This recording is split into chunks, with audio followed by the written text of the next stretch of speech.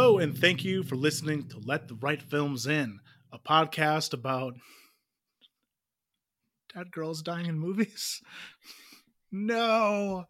Well, today, yes, we are back after a brief break. But before we get into that, I am your host, Tyler Hannon, remembering how to do things. And with me, as always, newly married, brand new name, it's Kayla Pate. Hello. It's my fault that we didn't have episodes because I got married. Sorry. Had to do it. But you just socially distanced, you had it outside, you trimmed down that guest list. Oh, yeah. It was really fun. We had a really nice and lovely time, and I really enjoyed it. Yeah. But obviously, the entire time, I couldn't even focus on my wedding because I was like, we haven't talked about movies for the internet in so long. No, I'm just kidding. I love this podcast, but I've focused on my wedding over the podcast. I'm sorry. But now you're married. Yeah. And you're probably, I don't think you have another wedding on the horizon, right? No. Okay, so. I don't think any of the people who think that we are having another wedding listen to this podcast, so. But yes, we are here to talk about two movies we picked in September that feel very heavy now.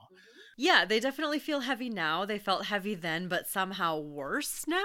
Today we are talking about Agnes Varda's 1985 film Vagabond and David Lynch's 1992 film Twin Peaks: Fire Walk with Me.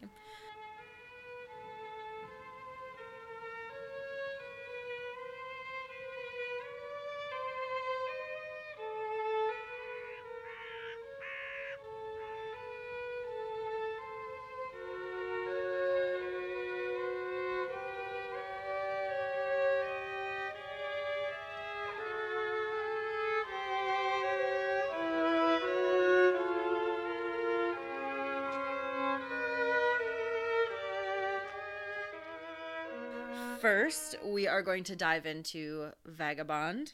As I said, it was directed and written by Agnes Varda. It stars Sandrine Bonnier and has the distinct honor of winning Best Director, Best Film, Best Leading Actress, and Best Supporting Actress at the 1986 César Awards, which the Césars are like the French Oscars, and the French consider them to be way more important than the Oscars. So dope for Varda. Also won the Golden Lion at the Venice Film Festival, meaning that it shares exactly one thing in common with the Todd Phillips film Joker. In French, the original title was Sans Toi ni La, which means with neither shelter or law, and was roughly translated in most English-speaking countries as simply Vagabond. As always, with our Criterion episodes, we will be giving a summary of each movie, so if you don't want any spoilers, make sure to pause this and go watch the movies before you continue to listen. So, without further ado. I was going to say, the interesting about these movies, though, I guess, spoiler is, they both start showing, like, with, maybe not showing you, but, like, telling you that the girl dies. And then we see how they die. Yes, both of these movies deal with protagonists who you know will be dead by the end of the movie. One of them is shockingly clear and, like, although being non-linear is very easy to understand, makes a lot of sense. The other one is Twin Peaks. But before we get into that, the summary for Vagabond is as follows. Mona Bergeron, a young drifter, is discovered dead in a ditch. The police rule her death as an open and shut case of natural causes.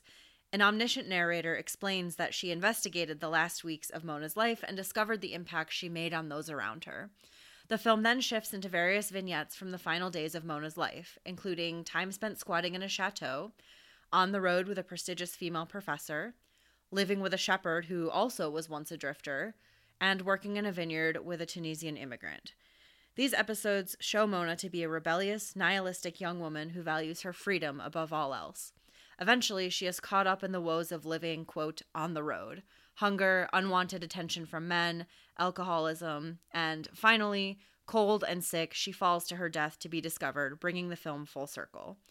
Interviews with the people who met her paint her as both a romantic figure, a tragic casualty of individualism, an irredeemable vagrant, and much more. The truth lies somewhere in the middle, and it is only by spending time with her before her untimely demise that the audience can grasp the full picture. And even still afterwards, people, the way what people take away from this movie can vary greatly, because Varda does not hold your hand like really in terms of that portrayal. Like she portrays all these things, and people like it, honestly it like really is kind of a reflection of the people viewing it and their points of view, which became clear just like reading articles and like some reviews really like leading with like Mona is an unlikable character, but like Kayla, to be frank, I am a complete neophyte to the works of Agnes Varda, and I really only know her by reputation and the fact that at the end of her life she was like became like a meme almost in terms of like like at least like an internet celebrity in a way. Yeah, I would say that Varda is definitely kind of an embarrassing blind spot for me in my film buff history as well.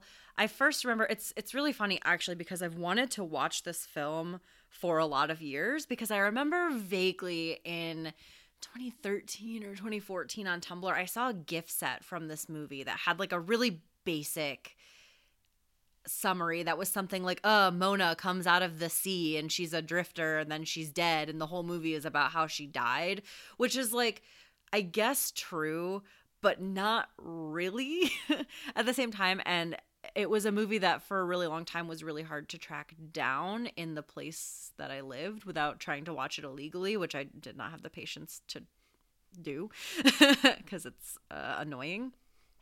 And so it was always kind of this cipher to me. And I'm definitely excited to delve more into her filmography now that it's all readily available on the Criterion channel. But I agree that I know her mostly by reputation. And I think that it's funny sometimes how these like larger than life directors kind of become internet memes like that. And it's not even to say that they become memes in a disparaging way, but Agnes Varda was a trailblazing filmmaker who quite literally created the French New Wave before Jean-Luc Godard had ever even conceptualized a film, married one of the most famous men in French film history, and is so famous in her own right that I did not even know about that until I read her Wikipedia page a week ago. And not only directed some of the most influential fictional movies of French cinema, but was also a a fiercely valued documentarian who, worked to cover the Black Panthers, feminism in France, just all of these things that are obviously like causes that are near and dear to us. And despite the fact that I believe that film Twitter, as it were, has a very like, I don't believe that they're doing it out of any disrespect or anything, but it is a little silly to reduce her to like cute grandma with bowl cut when she is such a force of film history. And I guess that we're also, I guess, a little complicit in that because we're admitting on microphone that we are not super studied in her film, but I think that we have a chance to correct that now. So I don't know. For me, this was a movie that had definitely suffered a little bit from being very built up in my head of something that I'd wanted to see for a very long time. So it took me kind of, I would say probably 20 to 25 minutes to sort of settle into it and into the vibe of it, which is very lonely, very sparse, very dully colored, I guess is the best way to describe it. It's very gray and pallid. It's set in the winter in France, and it's very singularly about this girl just kind of drifting around. And I couldn't help but think when I was watching it that this would be like extremely your shit, especially thinking about how like Carnival of Souls is one of your favorite movies. So I guess I'm curious how maybe for somebody who hadn't had at least like a sort of idea of what to expect from this film, like what your first reaction to it was and how you felt about it. Well, it is up like this is like prime like Love to Suffer stuff for me. Like it doesn't feel as grim as many movies that make me feel that way, like an Ari Aster or something. Like it didn't like honestly it didn't really feel grim at all, which is not to say that nothing grim happens, because clearly it does. But like, frankly, I spent a lot more time like just kind of diving into the background of this movie, and Agnes, like, for the first time really learning more detail about Agnes Varda as like a filmmaker and a person and a photographer, and like just and it, getting delighted by the fact that like when it comes to her style, like it's all here, and it makes sense because this is like 3 decades into her movie making career, And is often considered like her pièce de résistance. right? And like you read the stuff about her style, and it's all there, like the blend of like documentary style with like actual narrative feature, the use of non-professional actors, the fear, like the left wing, like the left wing politics. They focused on female protagonists and also like outsiders, vagabonds and such. It's just like, just really seems like it's all there. Like just reading this stuff after the fact. And I do tend to try to like read stuff after the fact with these movies, and especially people that I'm really new to. With like Fat Girl and Piano Teacher were kind of similar situations for me. Less so with Hanukkah, but still. But yeah, no, I really liked it.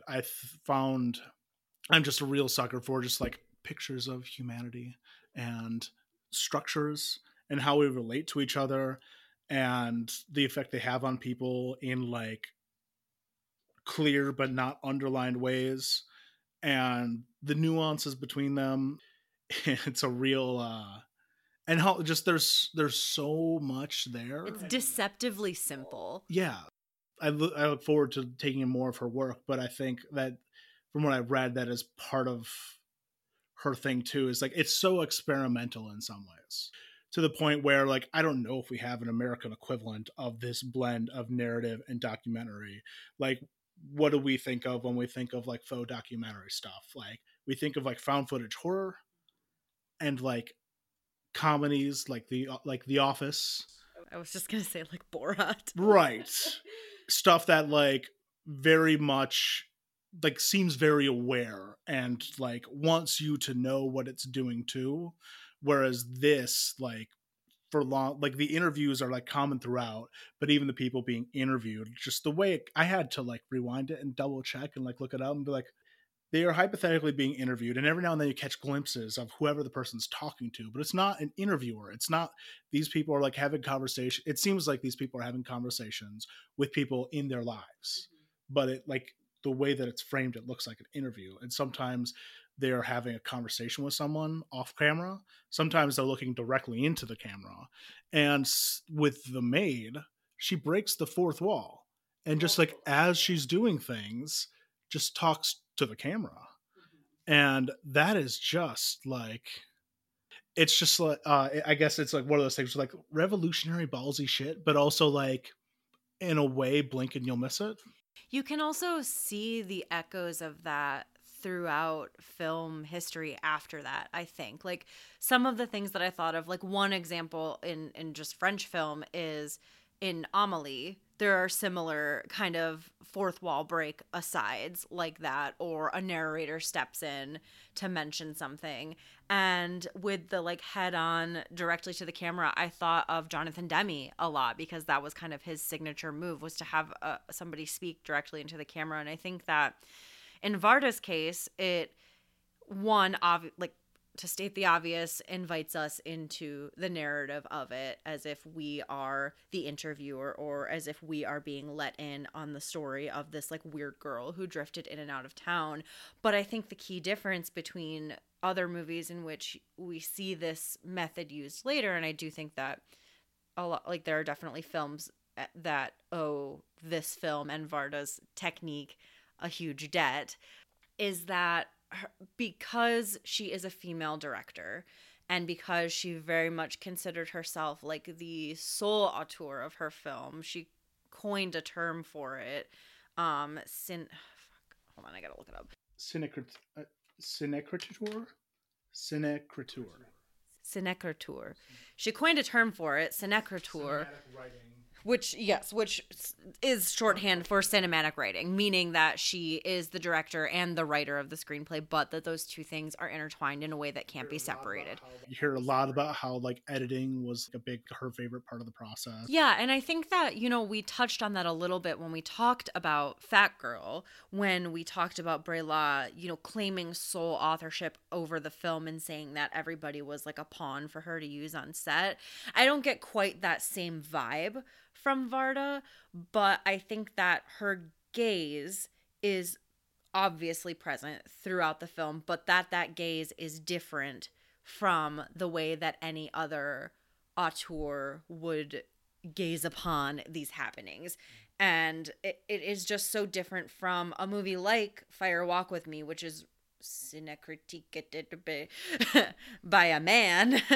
And it's very clearly like steeped in male gaze. And I think that is what makes Vagabond so interesting, is that Mona's not whatever. She's not I won't say that she's unlikable, because I liked her a lot.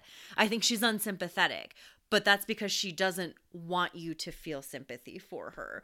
Like, she is an individual to the point of being a straight up nihilist. She doesn't give a shit. She just didn't want to be a part of society anymore. And this was based on a real phenomena that happened in France around this time. And the character of Mona is even based on a drifter that Varda gave a ride to. And I believe that young woman has a cameo in the film. I'm not sure where, but it's in there somewhere. So like, these were real young women who wanted to find a way to exist outside of the confines of society. But when you are a young woman, that is a lot more difficult than being like Emile Hirsch and Into the Wild.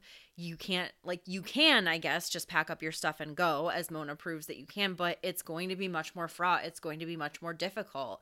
And people are much less likely to appreciate that mindset coming from a woman. When a man does it, it's like a Jack Kerouac on the road kind of thing. When a woman does it, it is a rejection of her millennia defined role as a caretaker, as an object, as something to be desired and something to idealize. And in Mona's case, especially, like, everybody who meets her has a different take on her. And at various points, it's easy to kind of be influenced by that. Like, the men see her as a dirty weirdo, but that they could still have sex with her if they wanted to. Whereas the shepherd, who was formerly a professor, a philosopher, sees her as somebody who is just drifting out of existence because she has separated herself so fully. You see the one who was also like used to be a drifter himself. Yes. And so like sees her as himself and then discovers like, no, she's not like him. And he doesn't like that because he wanted to be able to mentor her into the version that he wanted to see. Whereas the female characters in the film see her as kind of this inspiring feminist ideal. Even if they don't want that life necessarily, there is something appealing about it. But even still, like with the professor, I think there's something like that was one of the ones that I found especially fascinating because she's a professor, she's a scholar, she cares about the environment and these trees so much and seems like this real, like, especially to like a very like liberal or leftist audience, like a person that who they'd identify with or think like is one of the better people that she runs into. But she sees Mona as like not human for much of the time. Like, she is a curio. She's fascinating. She's like, she's not mean to her face, but the way she talks about to her friend on the phone or to her boyfriend is very different. And then it's not until she has this near-death experience by electrocution that it just like hits her that she just let this girl go, and suddenly she cares about Mona as like a human being in a way that she really didn't before that. Yeah. She was a dirty drifter who was also like a fascinating curio. Yeah. Was my read anyways. Yeah, which no, I found, agree with that, because like that is like one, like I just think it's like one of the many ways that the relationships between people and the dehumanization that's present happens even with the good people. This is like one of the most likable people who helps her out the most, and yet is in some ways very cruel indirectly. Yeah. And I mean, part of it is that as a society, we kind of moralize poverty and cleanliness. And when I was doing some research on this, like one of the things that Varda continually touched upon was that Mona's dirtiness sets her apart, and it makes it so that even if she wanted to re-enter society, it would be a hurdle. And we are right now living through a time where there's some of the greatest wealth disparity in human history. And I think that this kind of class divide has only become exacerbated as the years have gone on since this film was released. And I think that we see these kinds of things happening in real life all the time. There are so, like, we live in a city that is populated with people like this professor. It's all like want to be liberal upper class people who are more than happy to donate to whatever cause of the week, but when confronted with poverty in their faces, it's a problem. It's a nuisance or something to be curious about. Like, Class it's solidarity. yeah, and that's like, yeah, I don't know. It's depressing because it's really easy to see that as like Mona's like one way out, you know, like she has this woman who can take care of her and mother her and feed her and whatnot. But I think astutely, regardless of whether or not she's fully cognizant of it, like Mona knows that she doesn't want to be caged in by somebody who sees her that way. And like, even if the professor had found her, like, it probably wouldn't have changed anything. It probably would have been similar to the farm, like the philosopher shepherd guy, who, like, that was an option for Mona to like get out, but that was, she could have taken that route if she wanted to go that route. And then, and I mean, another, like, class is just like an over, like, there are multiple, like, it's a very intersectional movie in many ways. The fact that she's a woman is like throughout the whole thing is an important part of it, but class is like the more unspoken part of it, where even when she finds with the migrant worker, the Tunisian, Asun. yes, the migrant workers, that is like the one opportunity where she finds something that, like, maybe like that might be the place where she finally found a way where, like, oh, I would be okay with, it's like leaving my life. She wants it. Right. She's like, this is a path I would like to take. And then it's a simple matter of she's rejected for being a woman. And it's Yeah, that spoke to me too because like I think of Mona and he was like, okay, bye, whatever. Yeah, I know. It's terrible. And I think that like part of that is that like the way that men view women is very much as an ideal or as something to possess. And sometimes it's easier said than done. And I think that Asun didn't really want to put in the work of like fighting to have her stay because he had a good gig and he had a fun couple of weeks where he was getting laid.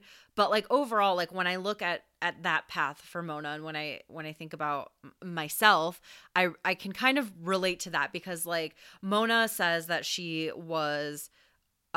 graduated from vocational school. She was a typist and a secretary, and it was just so pointless to her and she hated it and it was miserable. But when working on the, like in the vineyard and cutting the vines and whatnot, it's hard work, but it's work that makes sense. It serves a purpose and it's not just busy work. And I think for me, as somebody who in the past year quit a corporate job to work at a physically laborious retail job, I kind of I understand that. Like there is like this corporate busy work that was just starting to become prescient in the 80s and is now like an all-consuming factor of our lives and contributing to the class divide that we see now.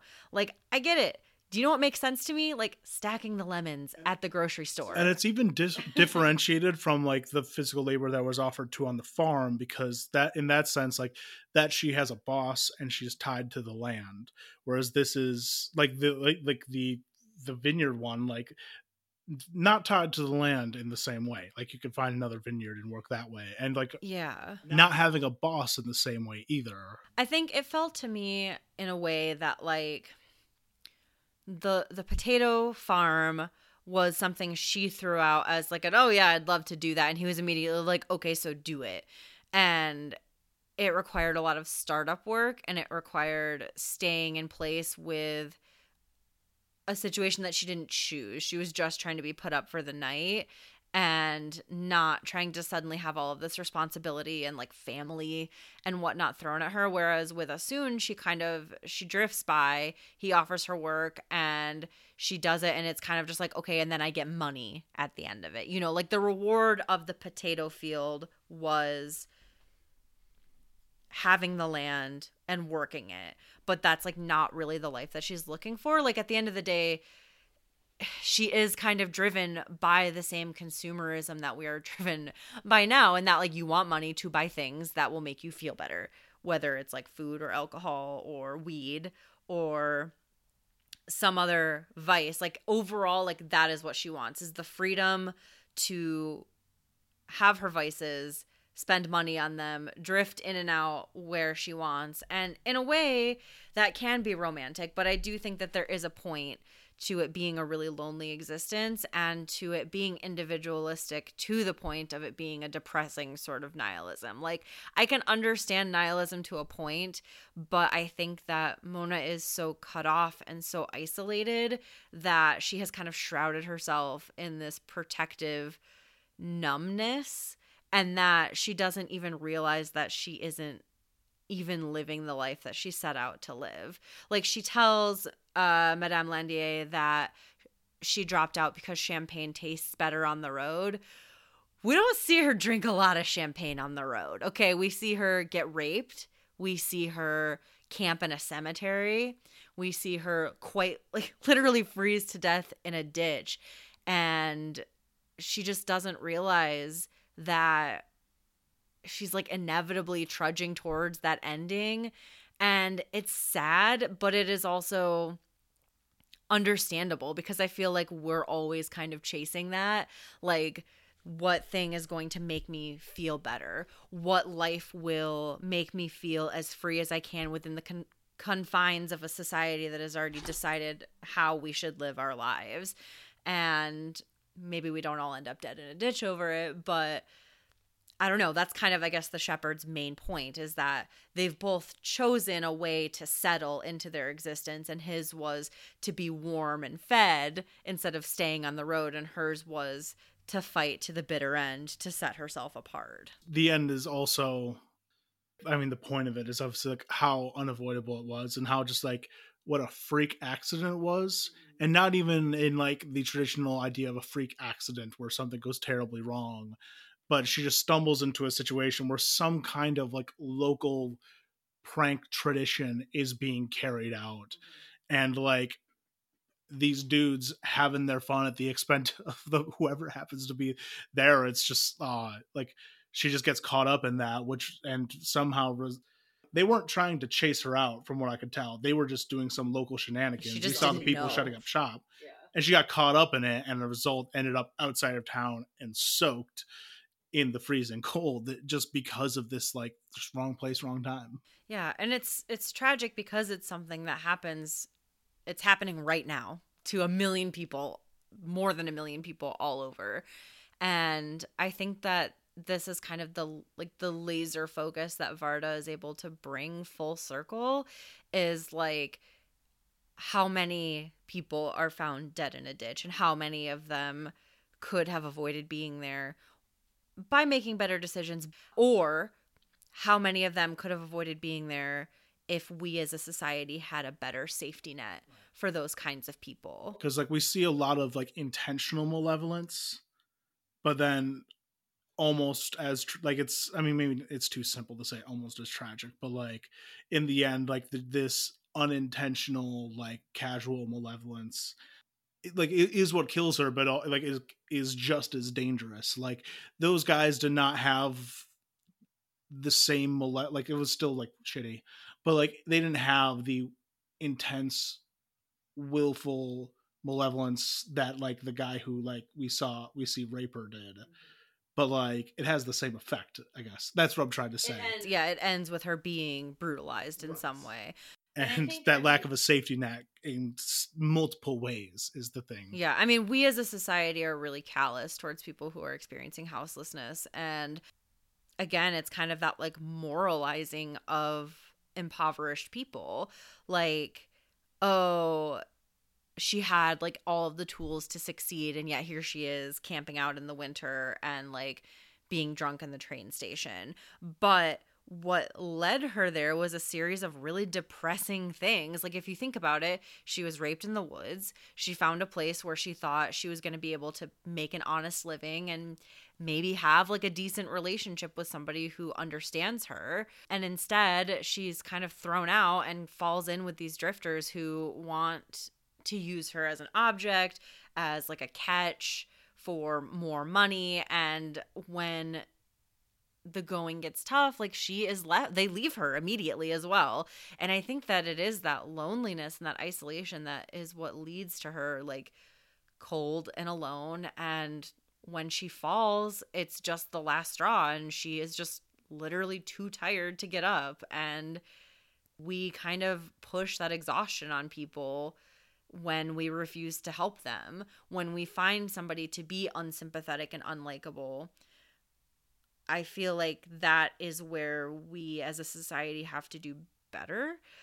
Like, everybody deserves life. Everybody deserves resources, whether or not they are sympathetic, whether or not we like them, whether or not we agree with their choices. Like, baseline human decency dictates that we should care more about them. And I think that a lot of people really believe that they do. Like, Madame Landier is a great example of that. She's like, oh, I gave her some food, I gave her some money, I sent her on her way, I have set her up for success. And then she realizes, like, I just sent a fucking teenage girl into the woods and it's winter. Like, you know, like, the best intentions can often lead to the greatest tragedies, I guess. Yeah, it's a truly, and again, like, it's so focused in a way that, like, I picked these two movies because I thought it was interesting to compare and contrast two films where you know that the protagonist is dead at the outset of the film. But I feel like this film is so much about so many different things, whereas Twin Peaks is very much just about the tragedy of Laura Palmer. And about so many things in ways that are cohesive, yes, and coherent, and just like that's where like so experimental in the like in the structure and creation, but so simple in the story. And again, and it's just about the world, both on like a broad structural level involving like gender and class and society and human beings, but also just on a personal level, just like each individual human being has their own story, kind of thing.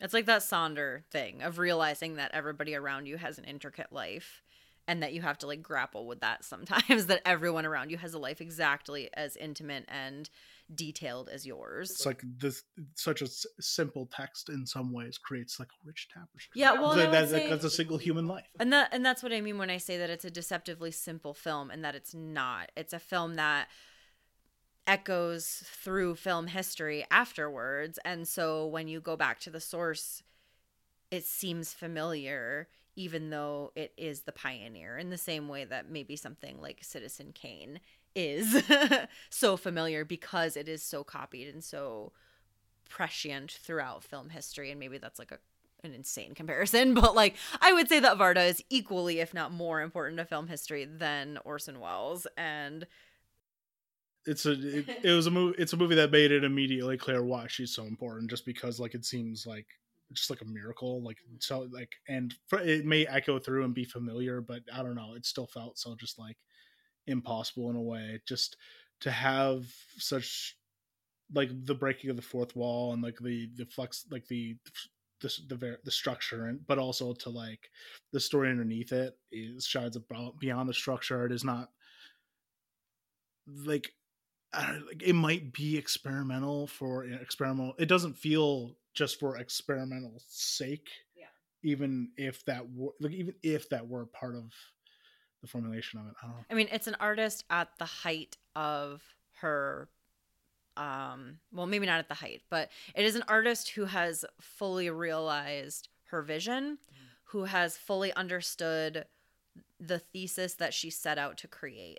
And I think that obviously before and after this, Varda made a lot of great films, but it's clear to me why people say that this is her magnum opus. Right. And I think that it's, I don't know, it was incredible. Like I said, it took me about 20 minutes to kind of settle into it, because it's hard in a way these days to settle into a film that is so quiet and that is so focused and isn't just throwing a bunch of bombastic images at you, which made the following film even harder to kind of parse out when considering it in the context of Varda's oeuvre. Yeah, and just like, even we don't have like the time, or like in case like the deep knowledge here to get into like French New Wave and all that, but even just diving into that, some of fascinating, especially with Varda being my entry point into the fact that like she was the only woman. Her work technically predates the French New Wave, which is part of how she's considered like the mother of it. And so while she's inextricable foundational part of it, she's also like beyond it. Like, she is not like restricted to it. Well, she was done with it before it even started, basically. Right. And I will say that seeing, and that's just I don't know, that's kind of fascinating. It almost feels a little like, not that like I shouldn't get into the French New Wave because like there isn't another Agnes Varda, but it just, I don't know, almost like disappointing in a way. I mean, I would say for me as a woman, and having seen a Godard films and other French New Wave artists, like they are interesting studies of this kind of like cinema verite, a day in the life, vignette kind of thing. But like, again, I think that for me at least, like, it's just always going to be more compelling coming from a woman. And the difference between a character like Mona and Jean Seberg's character in Breathless as like the pinnacle of like French New Wave girl, like, it just, they don't compare. I wonder, so like, I mean, and a lot of what I read got into how Varda kind of put herself in the center of her, like of her work at the end of her life, to the point of Varda by Agnes and Faces Places, but like put herself like in front of it and like made herself a force in many ways. And I don't know, I guess I wonder how much of that was intentionally because she is this legendary female filmmaker. There's as much as we could talk about how it simplifies and like that kind of internet meme fandom, like an RBG thing or whatever, like simplifies and like sands down or like excludes important details about like a person and turns them into like a meme.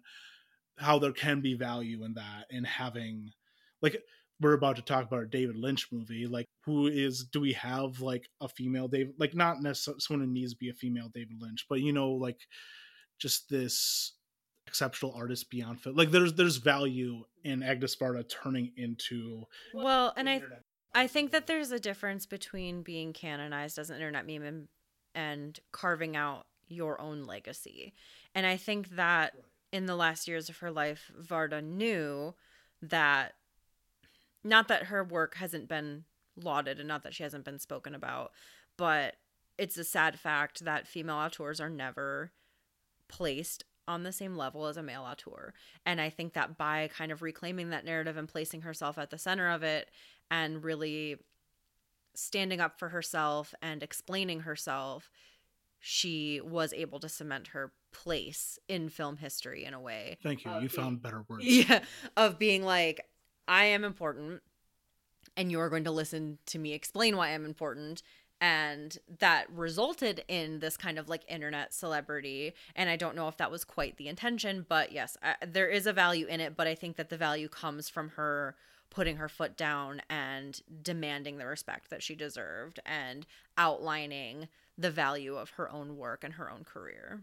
Well, just reading the simple sentence in like an article or obituary or whatever, where like there wasn't really another, like she's the mother of French New Wave and there was another woman in French New Wave. It's like, how did she feel about that? Like she had to like know that, right? Yeah. Yeah. And just another stray thought I had about this is just like, Werner Herzog is another like person who like another foreign filmmaker who comes to mind, but this fluency with both narrative and documentary in like these foreign directors, sometimes like fused together, like in this movie where it's like narrative with the trappings of documentary in a way, but just like that they could go back and forth too. Like I feel like we do not have many especially vaunted directors who like do documentary and narrative. What's up? We have one. It's legendary filmmaker James Cameron. Is quite literally the only example I can think of. And that is obviously completely different because James Cameron is a blockbuster film director and a dude who's weirdly obsessed with the Titanic and the ocean. Right. But like Titanic is very much born out of his obsessive need to be a documentarian of Titanic. And then he did it. And that doesn't come across on the screen, but yeah, you're like in terms of the literal sense of makes a bunch of documentaries, but also makes feature films, and is like successful in both realms. God, that's what we fucking deserve in the American film industry. James Cameron is, of course, what we would get. Like, if you think about the way that American film history has developed and the way that where we are now with our much discussed issues with the film industry and with cinematic universe fatigue and whatnot, we fucking deserve James Cameron as the documentarian. And with the occasional exception, like we don't have a lot of documentary hits. I know they're not coming to mind, but I know there's some recent examples of some documentarians of recent years who've made, but like, yeah, there's like, it seems like maybe we just also see the most famous examples, but it doesn't seem that way. Yeah. But like in foreign film of these people who like can go back and forth between the two, and like, yeah, that like they're not James Cameron successful. It's almost like when you have tax subsidies set aside for arts funding, it makes good artists. Like, I don't. It's interesting looking at Agnes Varda's filmography, and like there are these gaps, especially in narrative films. Like, no, she was still doing a bunch. Like, she was still overall great lady. Great film. I can't wait to watch more. Like, I clearly like, especially like that's an easy thing to say, but like it's not just the impressiveness of the work and the richness of it, but also just I crave more of it. Like this is like watching was just like this rules. Yeah. And for our listeners' viewing pleasure, I believe that the complete works of Agnes Varda are currently all streaming on the Criterion channel, as the complete Agnes Varda collection was just released. And now that I've seen this, gotta admit that it's looking mighty fine for my next spontaneous 50% off Criterion purchase. Yes. Even though it's like an insane commitment. One of the things I find value in doing this podcast, we mentioned it beforehand, is like I feel like a real pleb in some circumstances, but I do, I'm like, not just to justify our own existence, but like I do think there's value in like seriously approaching these like this like vaunted work and it being like, okay, you have to be new at some point, you know, like. And I do think there's also value in like dissecting it from the start, and we'll get into this more with the next movie and director, but like I find value in the fact that I wasn't like steeped in David Lynch from the age I was 18 on. I feel like it feels like, I don't know, and I guess like with Varda and Lynch, I'm equating them too much, probably because we paired them together. But like in both cases, I think there's some value. There's definitely value. Like, just it's never too late. It's never too late to get into that stuff. I think that that's a really valuable thing that this podcast does for me as well, is that I've been flirting with like being a serious film person since I was a teenager, but there are still clearly huge gaps in my knowledge because there's so much to consume. And I like trashy horror. Yeah. As much as I like. Yeah, and I mean that's totally fair. Like, being a film fan really contains multitudes, and I think that like it's easy to forget that sometimes, and it's easy to just dismiss people because of lack of stuff too. It's complicated. Yeah, so I mean, I think that that's really all that we have to say about Varda. I'm sure that as we continue on our Criterion journey, that she'll come up again, probably sooner rather than later, since we both really liked her. Our next phase of the podcast is just let Agnes Varda in. Just Varda, Just Varda in. Varda only. But yeah, unless you have anything else, do you want to switch gears? Absolutely. All right. I know you're excited. Honestly, I am.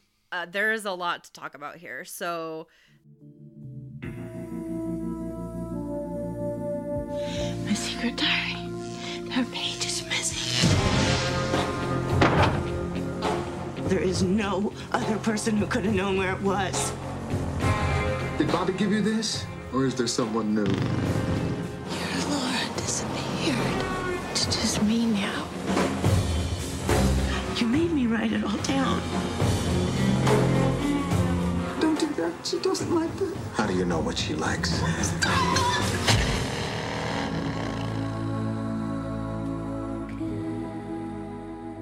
This, fair warning, this summary is a lot longer than the other one. Sorry in advance. So, the next film we'll be discussing is David Lynch's 1992 film Twin Peaks: Fire Walk with Me, which serves as both a prequel and in some scenes a sequel to the hit television show Twin Peaks. It was directed and written by David Lynch, co-written by Robert Engel. Notably, his television creative partner Mark Frost was absent from the production of this film.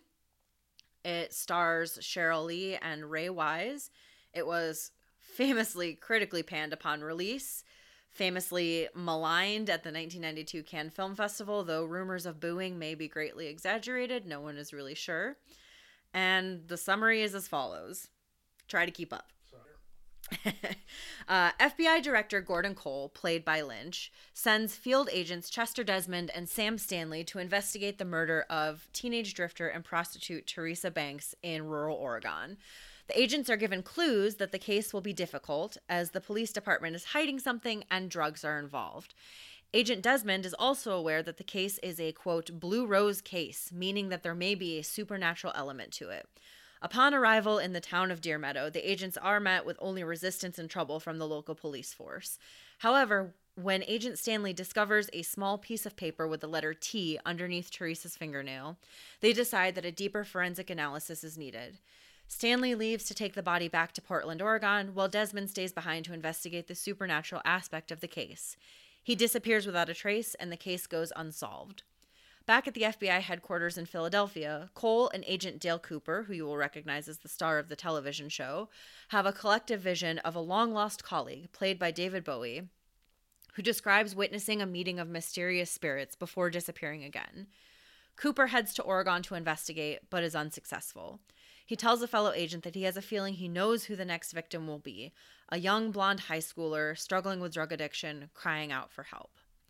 A year later, we meet Laura Palmer, living in the town of Twin Peaks, Washington. She has a best friend named Donna, a boyfriend named Billy, and lives a seemingly normal life. However, she has been dealing with an unseen demonic presence that she knows as Bob, which has been sexually assaulting her and threatening to possess her. While trying to unravel the mystery of Bob, she copes with cocaine, sex, and also prostitutes herself across the border in Canada. One day, a few of the mysterious spirits alert her that the man behind the mask is in her room. Rushing home, Laura sees Bob, but after fleeing the house, sees that it is in fact her father, Leland, leaving, and is struck by the realization that he is the one who has been assaulting her. She further unravels throughout the film, becoming more and more unstable, culminating in her being tied up in a cabin in the woods for an orgy, being dragged out of the cabin by her father, who is both himself and Bob. Another spirit arrives, but is unable to help Laura past giving her Teresa Banks's ring, which stops Bob from possessing her. In anger, he stabs her to death while Leland begs him not to do it. The possessed Leland then wraps her body in plastic and tosses her in the lake. Sorry. There is so much going on in this movie. It feels important to note that I've never seen an episode of Twin Peaks.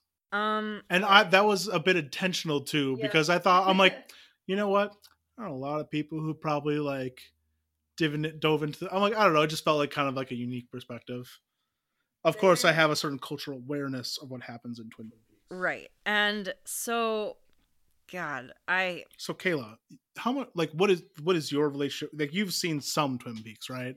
Yeah. Figuring out where to start with this is really difficult because as a burgeoning film buff in high school, David Lynch is obviously one of the first and most obvious stops as like kind of the new wave American version of a lot of the themes that you begin to examine when you start to study film or try to appreciate film as an art. I don't know. I think it's almost more appropriate to talk about my relationship with David Lynch ahead of my relationship with Twin Peaks, because I have to be honest, I like the Twin Peaks oeuvre more than I like a lot of David Lynch's other work. Let's do that. Let's talk Because I think that is something I have like interested to talk about too. But like, I think unpacking Lynch is like is the because I think we come starting from point. different places, but not like neither the most traditional place. Yeah. So for me, David Lynch has always been a real struggle point for me because on paper, it seems like shit that I should vibe with. And I just, for the most part, I do not. And I think part of it is that I find him to be insufferable. And sorry to everyone in advance, I think he's a misogynist. I don't know if he is aware of the fact that he's a misogynist. I don't even think he means to be one in a malicious manner. And I don't want to take away from the experiences of women who connect so strongly with Twin Peaks and with Laura Palmer, because I think that there is such a validity to that. And I think that that is what makes Twin Peaks stand above the rest of his work for me, is that Cheryl Lee and Laura Palmer are such in turns a tour de force actress and a tour de force character. And I think that Cheryl Lee's portrayal of Laura in the TV show and especially in this movie rise above whatever purient thing David Lynch was trying to do with this character from the outset. I think that she brings such a life to this character, and that she takes what can be considered the worst of his impulses as a filmmaker and the worst, most mean streak that he has towards his female characters, and she turns it into something valuable, because I find Lynch to be just an infuriating person. He is a visionary artist, somebody who can make the most confusing thing I've ever seen. And he has no desire to explain any of it, which is fine. But I think that also he does a lot of this shit for the sake of doing it. And I see the impact of his artistry throughout other things that I love. Like when I think about like Ari Aster, for example, as a filmmaker, I think that it's very clear that he is borrowing from the school of Lynch in that he is throwing a lot of shit at the screen and he doesn't feel like explaining it because it's just there because he likes it at the end of the day. And I'm a little fresh off of listening to the Faculty of Horror episode about Pyewacket and Hereditary, so that might be why I'm like thinking of those two together. But I think that David Lynch is such a difficult person to parse, especially as a woman, as a film enthusiast, because he is so overarching in American film culture. But I think that so much of what he does is frankly repulsive. I think that Blue Velvet is, again, a really interesting piece of work and a deeply misogynist film text. It is something like, there is just something about his work, and I think that that is what makes it so hard for me to connect with it, because on paper it makes sense, and then in practice when I see it, it is upsetting and it is difficult, and not in the way that I like films to be difficult. It's difficult in that I can sense the way that it is exploiting the experiences of women, and the way that it is sexualizing teenagers, in the way that it is punishing women who do not conform. And to understand all of that, you have to understand the kind of person that David Lynch is, and that he is an iconoclast and a cultural purist at the same time. Somehow he grew up in the 1950s and is enamored with the purity of the 1950s and the way that it was like the good old days. He was a huge Reaganite, which is so fucking embarrassing, like for all of us. Because Reagan was so focused on like getting back to those good old days, he came under fire in 2016 for saying that like Donald Trump could be the greatest president ever just for disturbing the status quo so much. He later walked this back and kind of was like, the division that Donald Trump is creating is bad, and I obviously support women and Black Lives Matter and all of this stuff, but like, he is the kind of dude that just kind of like does shit for the hell of it and has never really had to deal with the repercussions of it. And when looking at the way that he writes and films women, and then looking at the way that he treats women in real life, Dude's been married 4 times, and every single one of those relationships was like started by cheating on the previous one, pretty much. Like, Isabella Rossellini is on record saying that she had to go to therapy after he broke up with her because it was so traumatizing, and that speaking with other women who had been with him was an enlightening process for her, and that still he is like the great love of her life that she will never regret losing. Like, that's a problem. Like, it's a problem. And it shows through. And I think that so much of the issue is that he is the kind of man that idealizes a woman as, I don't know, like, I think that he is so laid into this, like, virgin versus, like, I think that he is so laid into the, like, Madonna versus whore ideology, and he thinks that by taking these, like,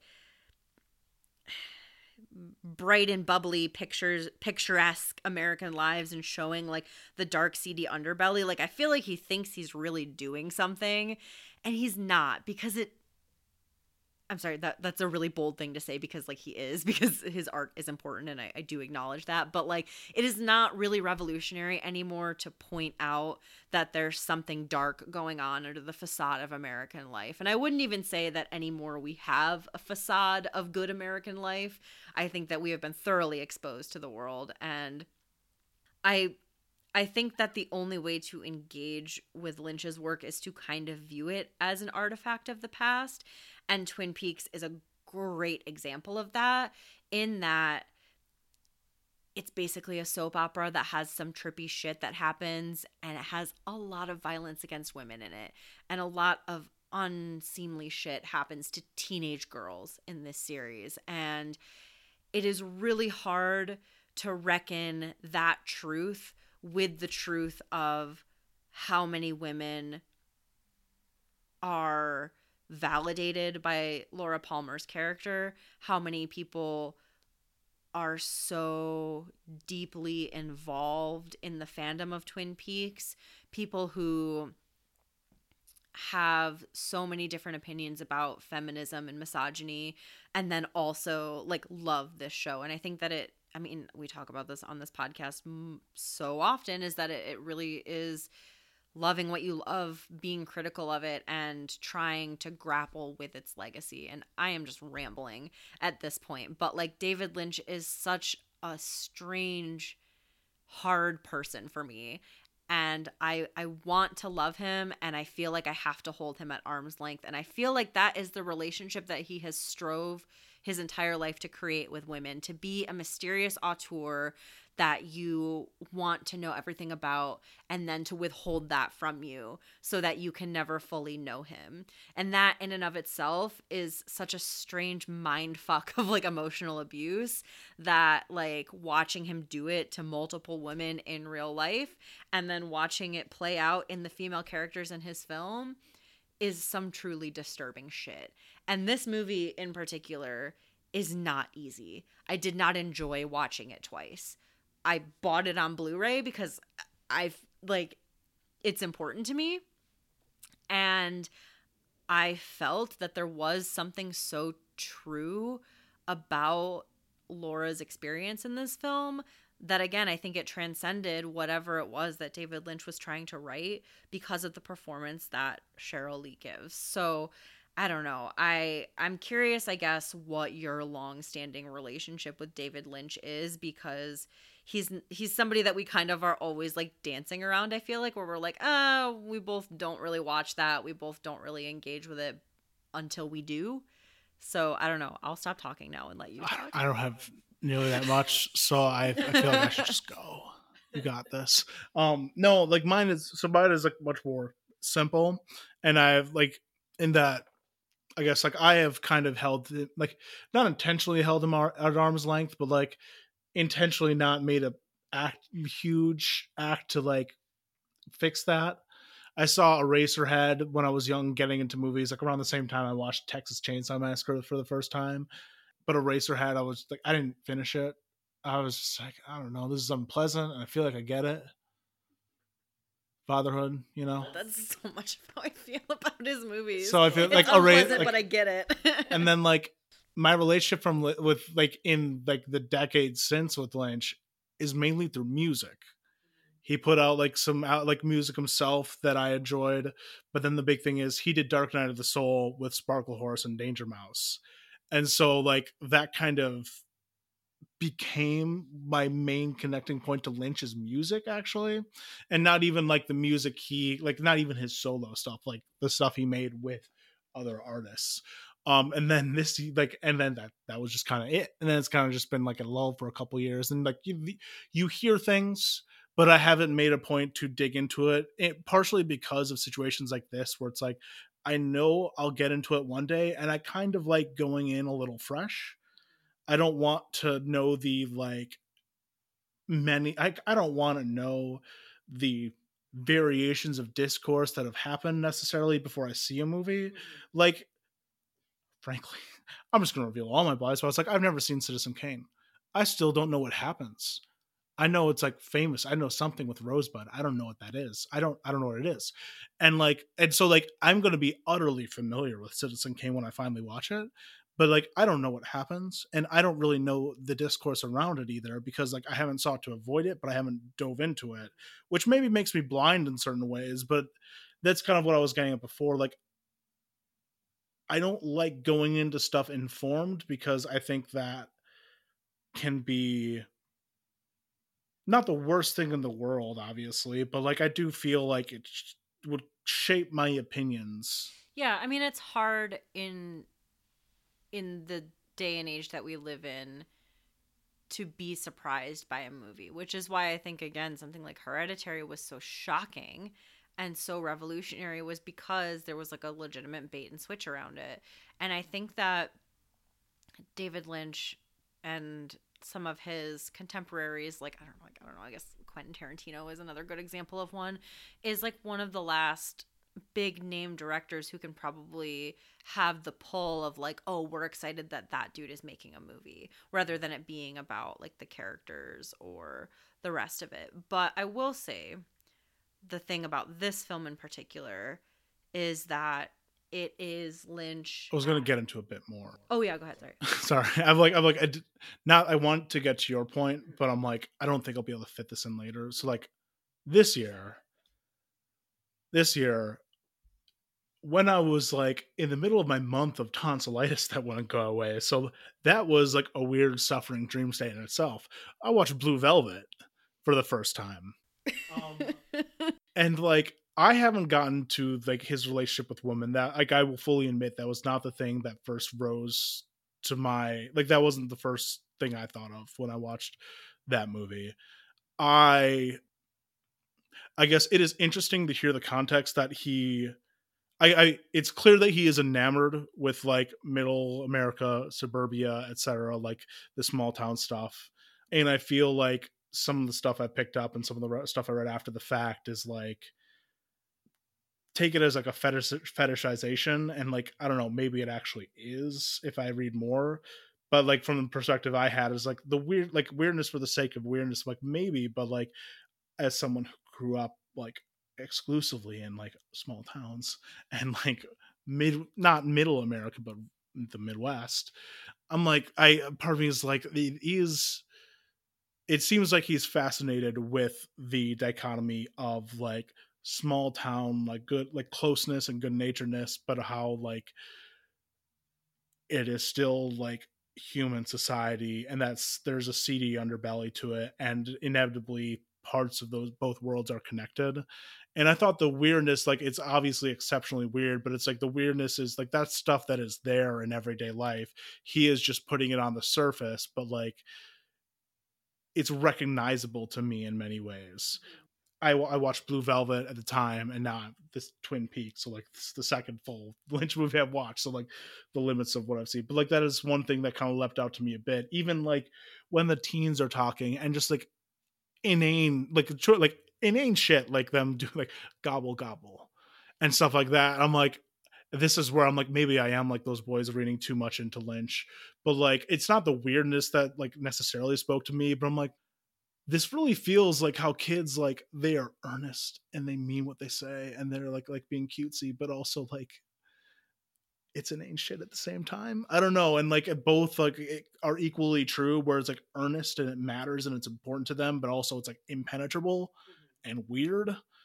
And that's how like its relationship like with with youths and youths, the subject of the movies I've seen anyway, and with Middle America, like that's what it felt like to me. Is it felt like earnest, like this guy who was from Montana, although wealthy, from what I could tell, throughout his entire life, which is important and part of the problem. But that's where that is kind of my entry point. Is like I am fascinated by his fascination with Middle America and the way that a number of people write it off as like truly fetishizing it, and I was interpreting like I thought it seemed more like earnest and legitimately interested, not like a hillbilly elegy thing, but like I grew up in this and was fascinated by it. But maybe he was just in it more, but was still wealthy, and that is important. It'll be interesting. Like it'll be interesting to get more into it. The fact, and so you saying like he was a big Reagan supporter, and that he is truly fascinated. Like I thought he was fascinated. My impression, having watched these two movies once each, was that he was fascinated with like Middle America, suburbia, rural, like whatever, in a like definitely with fondness, but also like this rot that's in it. But that makes it sound like maybe there's more fondness and the rot is like not that he doesn't think about that, but I don't know. That is a complicating thing.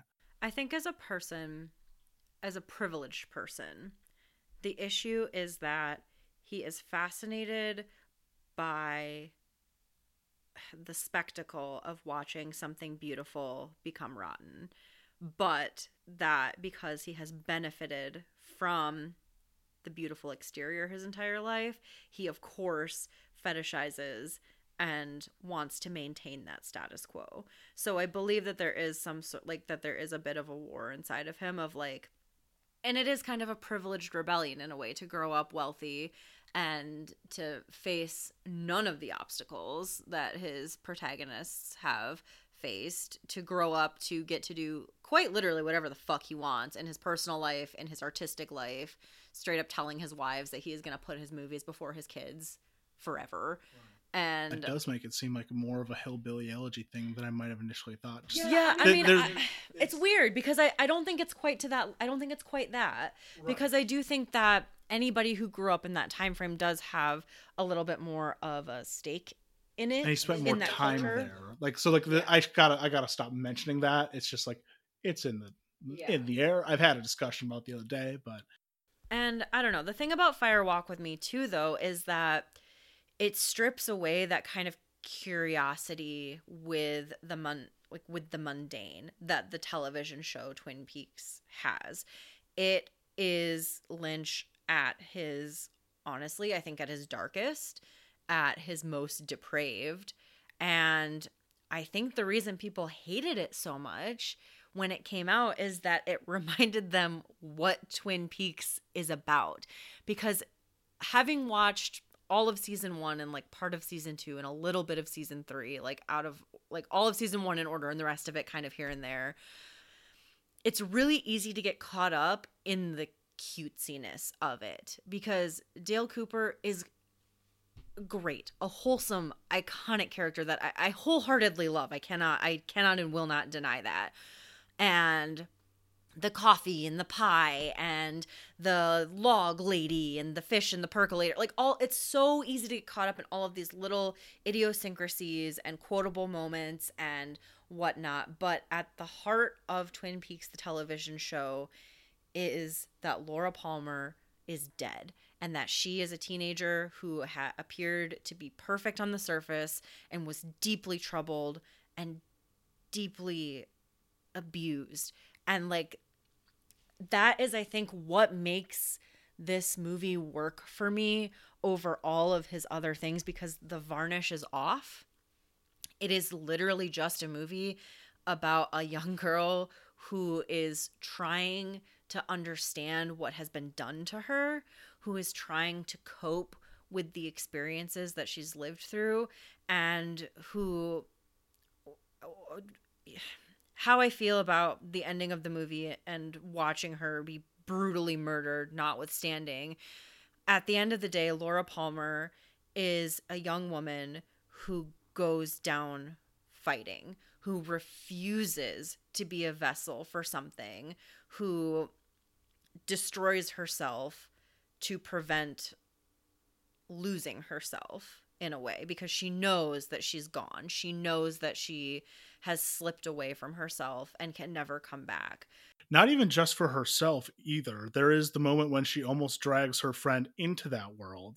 And when, at least my read is that when she realizes what she's done, she freaks out and drags her out of there as as part of the fighting. Like I don't, it's like it's this doomed person who will not give up regardless. Yeah. I think that is what makes her such a resonant character to so many women, and to myself included. Like, she is somebody who is fighting a losing battle, who has no resources to help her whatsoever against a force that is greater than anything, really, because it's fucking demons. And like, but she refuses to become that thing. I don't know, it's almost difficult to put into words, because Laura spends so much of her time crying out for help and finding ways to cope with what has been done with her. And there are two scenes that really stick out in this movie for me. And one is dragging Donna out of the club and making sure that she is not raped, is not brought into this world, because she knows that if that happens to her, that it is a slow and steady descent. And I think that a part of her too is afraid of these spiritual entities maybe deciding on a new host. You know, I think that there is such a loneliness in understanding that, like, you alone have been saddled with this fate, and realizing at a certain point there's nothing that you can do to stop it from happening to you, but feeling that you can stop it from happening to somebody you care about. And I think that is what makes Laura such an ethereal figure throughout the television show, is that she was something to everybody, even though nobody really knew her. And that is such a Lynchian thing, of like this beautiful, pure thing that was corrupted and ruined and destroyed violently before our eyes. But like, there's just something about Laura that makes her different from his other female protagonists. I don't know that I will ever be able to put it into words, because I feel it. I don't know what it is, but I feel it. And I understand why so many women resonate so strongly with Twin Peaks, when I can sit here and talk for hours about how I truly think that David Lynch is probably an abusive misogynist and treats his wives terribly. But like, he did something right when he created this character and when he cast this woman to play her, that elevated it above his fetishization of her. And I think the other scene that really brings that home is when Laura rushes home to try to discover the identity of Bob, because she knows that he is a demon, and she knows that he has a real face and is not just this like anonymous entity. And when she sees her father walk out of the house, there is this moment where she is just like screaming, like, oh my God, no, it's not him. It's not him. And there is just a little moment where she is sobbing so hard that you can hear like the convulsive coughing that is happening. And there's just something so raw and real about that I think that so many women can understand, of like trying, obviously this is a very extreme case of like incestuous rape, but I think that many women have to come to terms with finding out that their father or their husband or a man that they felt that they understood is really a completely different person. In Laura's case, I think that she is grasping that, yes, there is a supernatural entity called Bob who has been raping her since she was 12, but that entity exists inside of her father, and that there is some part of her father that demon was able to take root in. And I think that at the end of the film, when Leland is has her tied up and has the diary pages that were missing. And he's saying, I don't understand this. I thought you always knew it was me. I think he's confessing something to her and also saying, I thought we had an agreement, because there is this really sick and twisted relationship that can often grow in incestuous relationships, and in that you become codependent and you become you are psychologically damaged by it forever. And I think it was just as devastating for him to realize that she was not in on it like he thought she was, and that he has been doing this to her the whole time. I don't know. And Lynch talks about it as yes, it's about Laura, but it's also about the internal devastation of the man. And honestly, I could give a fuck about that. That is not what's important about this, but it is another interesting layer of it. And I think when we compare and contrast both of these stories, they're both about women trying to defy a conventional society to seek freedom. And Laura is doing it in a way that is completely different than Mona, because she does not have individualistic freedom. She has what she thinks is freedom, but is really in service to the men around her. But they both engage in behaviors that are atypical for their age and gender.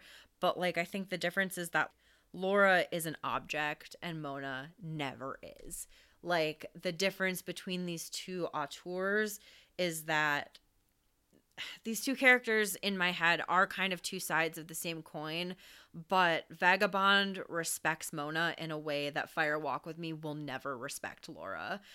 There is something about having the steady hand of a woman documenting a story who respects what happened and how it came to be that is so different from a man honestly kind of masturbating over the destruction of this ideal girl.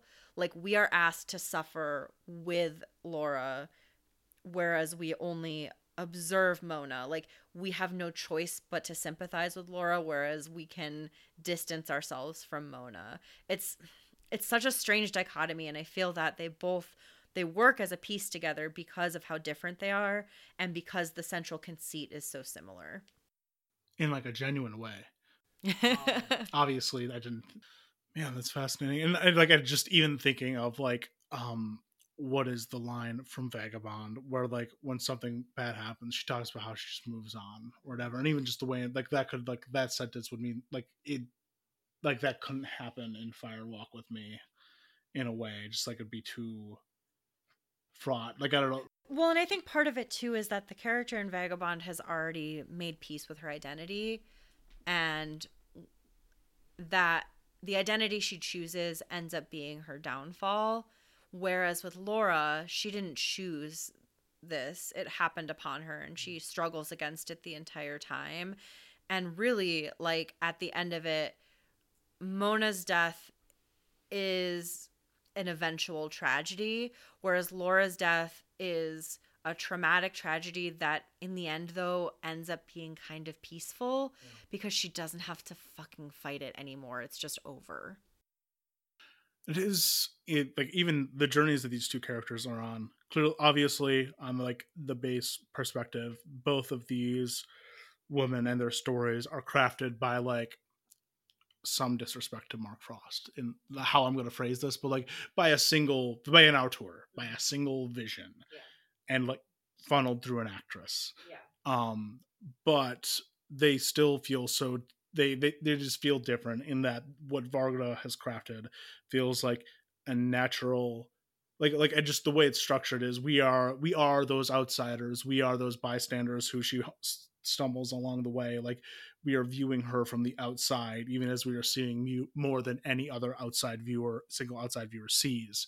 And it still feels more like we are something has been documented, to put it simply. Whereas Twin Peaks Fire Walk with Me is much more like a crafted story and tale that may resonate in certain areas or reflect certain things in society, but it's still just is meant in so many more ways a crafted story. But the opacity of what Lynch does, whether it be the weirdness or just the not talking about it, kind of allows for more like nuance and interpretation that might not be there. And maybe we can even give him some credit in saying like that's what he wants, is that like that is the point of the like opacity, is to create that space where like there is nuance and interpretation, but it's just different still fundamentally. And I think too, for as much as I struggle with perceiving myself as a fan of David Lynch, I don't think that Sheryl Lee gives this performance without completely trusting him. And I think that that kind of singular vision and partnership between a director and an actress is rare. And I think that something really special happens here, in that this is just an all-time performance. Scenes that would read as over the top and melodramatic in any other person's hands play here, and they work. And the way that she brings life to a character that she was literally cast to just be painted up and play dead in a tarp for like a day or two is nothing short of miraculous. Like there is a reason that this show lives on in the memory of so many film and TV nerds. There's a reason why people go back to it over and over again, and it is because the characters themselves are real in a way that they're grimy and real in a way that movies and TV often don't let their characters be. And I think that it's important to kind of place it in the context of what television was like in the early 90s, and how this was something like an interloper in everybody's like primetime cable feel good sitcom time. And we're spoiled now in that we have so much TV that I'm almost sick of TV. And like this was a revolution, and like that has to be examined alongside all of the rest of it, I guess. And there is something about Lynch too, where it's just like there is something about it in like his like particular idiosyncrasies, like that imitation just like like straight like imitation just fails. Like you just can't do it. Like there is something there. Oh, I guess like that's ultimately this movie. Let's reveal one more blind spot. So I watched The Nightcomers, which is like essentially a prequel to The Innocents that just makes explicit a lot of things that happened there. And watching that movie, I came to the thought like that was a well crafted, but like I don't know what to do with it. I haven't seen The Innocents, and so like, and then I read stuff after coming to that, and just seemed to be like some like people being mad, like being like, this, what is the point of making the subtext text? It just like demystifies it. But in like in that case, it was like I don't like, this feels like something where like I have the basic gist of what the like source material that is being prequelized has, that, and it's enough where I can like grasp what's happening here, but this can't stand without it. Yeah. And I guess like of course I am like one of how many people who actually has watched Twin Peaks Fire Walk with me without having seen any other Twin Peaks. But I do think there is something about it where that is like the things you're talking about. I have glimpses of them in the movie, but like it's part of what also makes the movie like in a kind of a surprising sense, because this is a thing that film criticism talks a lot about now, about sequelization and prequelization, things having to stand on each other, but like it's been happening for decades, in just not in as assembly line of fashion. Like this is another prequel, like which it is so tied to the show that it kind of can't stand on its own. I can engage with it based on like cultural familiarity, and even with like Kyle MacLachlan as Dale Cooper, like something shines through there, even though he feel like he's not core to what actually happens in the movie for the most part.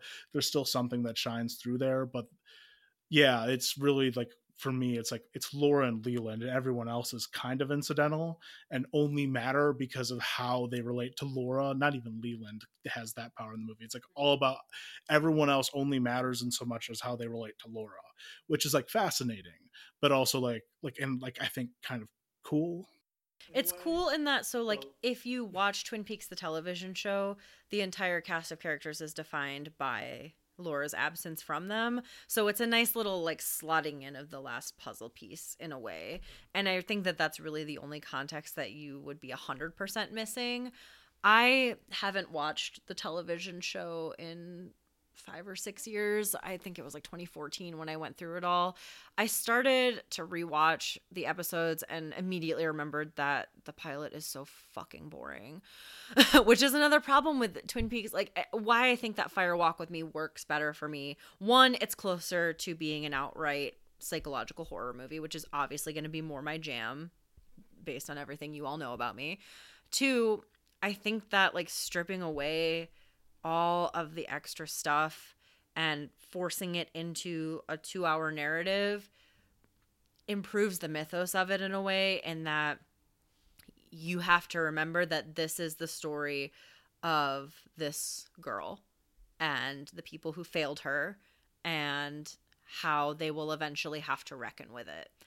And my impression is that like this is the point of Twin Peaks Fire Walk with Me, is to like tell Laura Palmer's story, or like to assert that it is her story. Yeah, and I think part of it and not was a Twin Peaks story, even though the show was called Twin Peaks. Yeah, well, and that's like part of it is that David Lynch basically was like, yeah, I couldn't stop thinking about Laura and I was obsessed with her and I wanted to make her like a quote unquote real character. And like, that's fine. And again, I think that that speaks to a certain level of fetishization of like a fallen angel archetype that then Cheryl Lee is able to turn into this incredibly moving, real, heartbreaking character. Like it seems kind of inexplicable that it's the same actor, or not inextricable that it's the same actress too. Like, well, if it weren't the same actress, it would remove work. its power. Yeah. I think that the partnership between them is something really special. And I think, again, that it's part of the reason that Twin Peaks is just like an enduring piece of cultural iconography. And I think that that is where I struggle with Lynch in general, is that I have to acknowledge the fact that he is a figure that looms large in this art form that I love. He makes things that I really like, but they're things that also are viscerally upsetting to me. And it's hard for me to separate that in the way that I can from other films, because he is so just like putting it in your face about how this is how he feels and he wants you to watch this.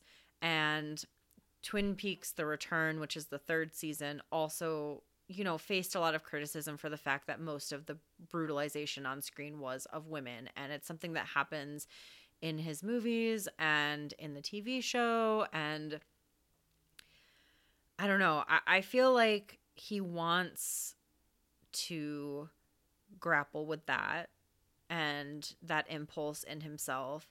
And I feel like he keeps putting these things on screen to try and figure it out, not realizing that by continuing to put them on screen, it is feeding into the problem. And it's just such a strange avenue to arrive at of like, I don't want to call myself a David Lynch fan. I don't want to deny the impact that he has on film. And I don't want to deny the impact that this movie had on me. But I also want to make sure to give credit to the other people involved in it, because we get so caught up in auteur theory that it's easy to forget that, like, without Cheryl Lee, Twin Peaks never is as special as it is. Yeah, also I'm a real dummy because I just realized I saw Mulholland Drive. Wait a minute. I watched that around the time I watched Eraserhead.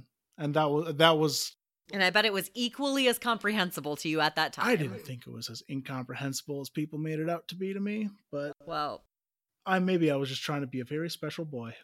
And that's the thing too. That is really another huge issue with Lynch's filmography, is that it lends to some real special boys thinking they are really special boys.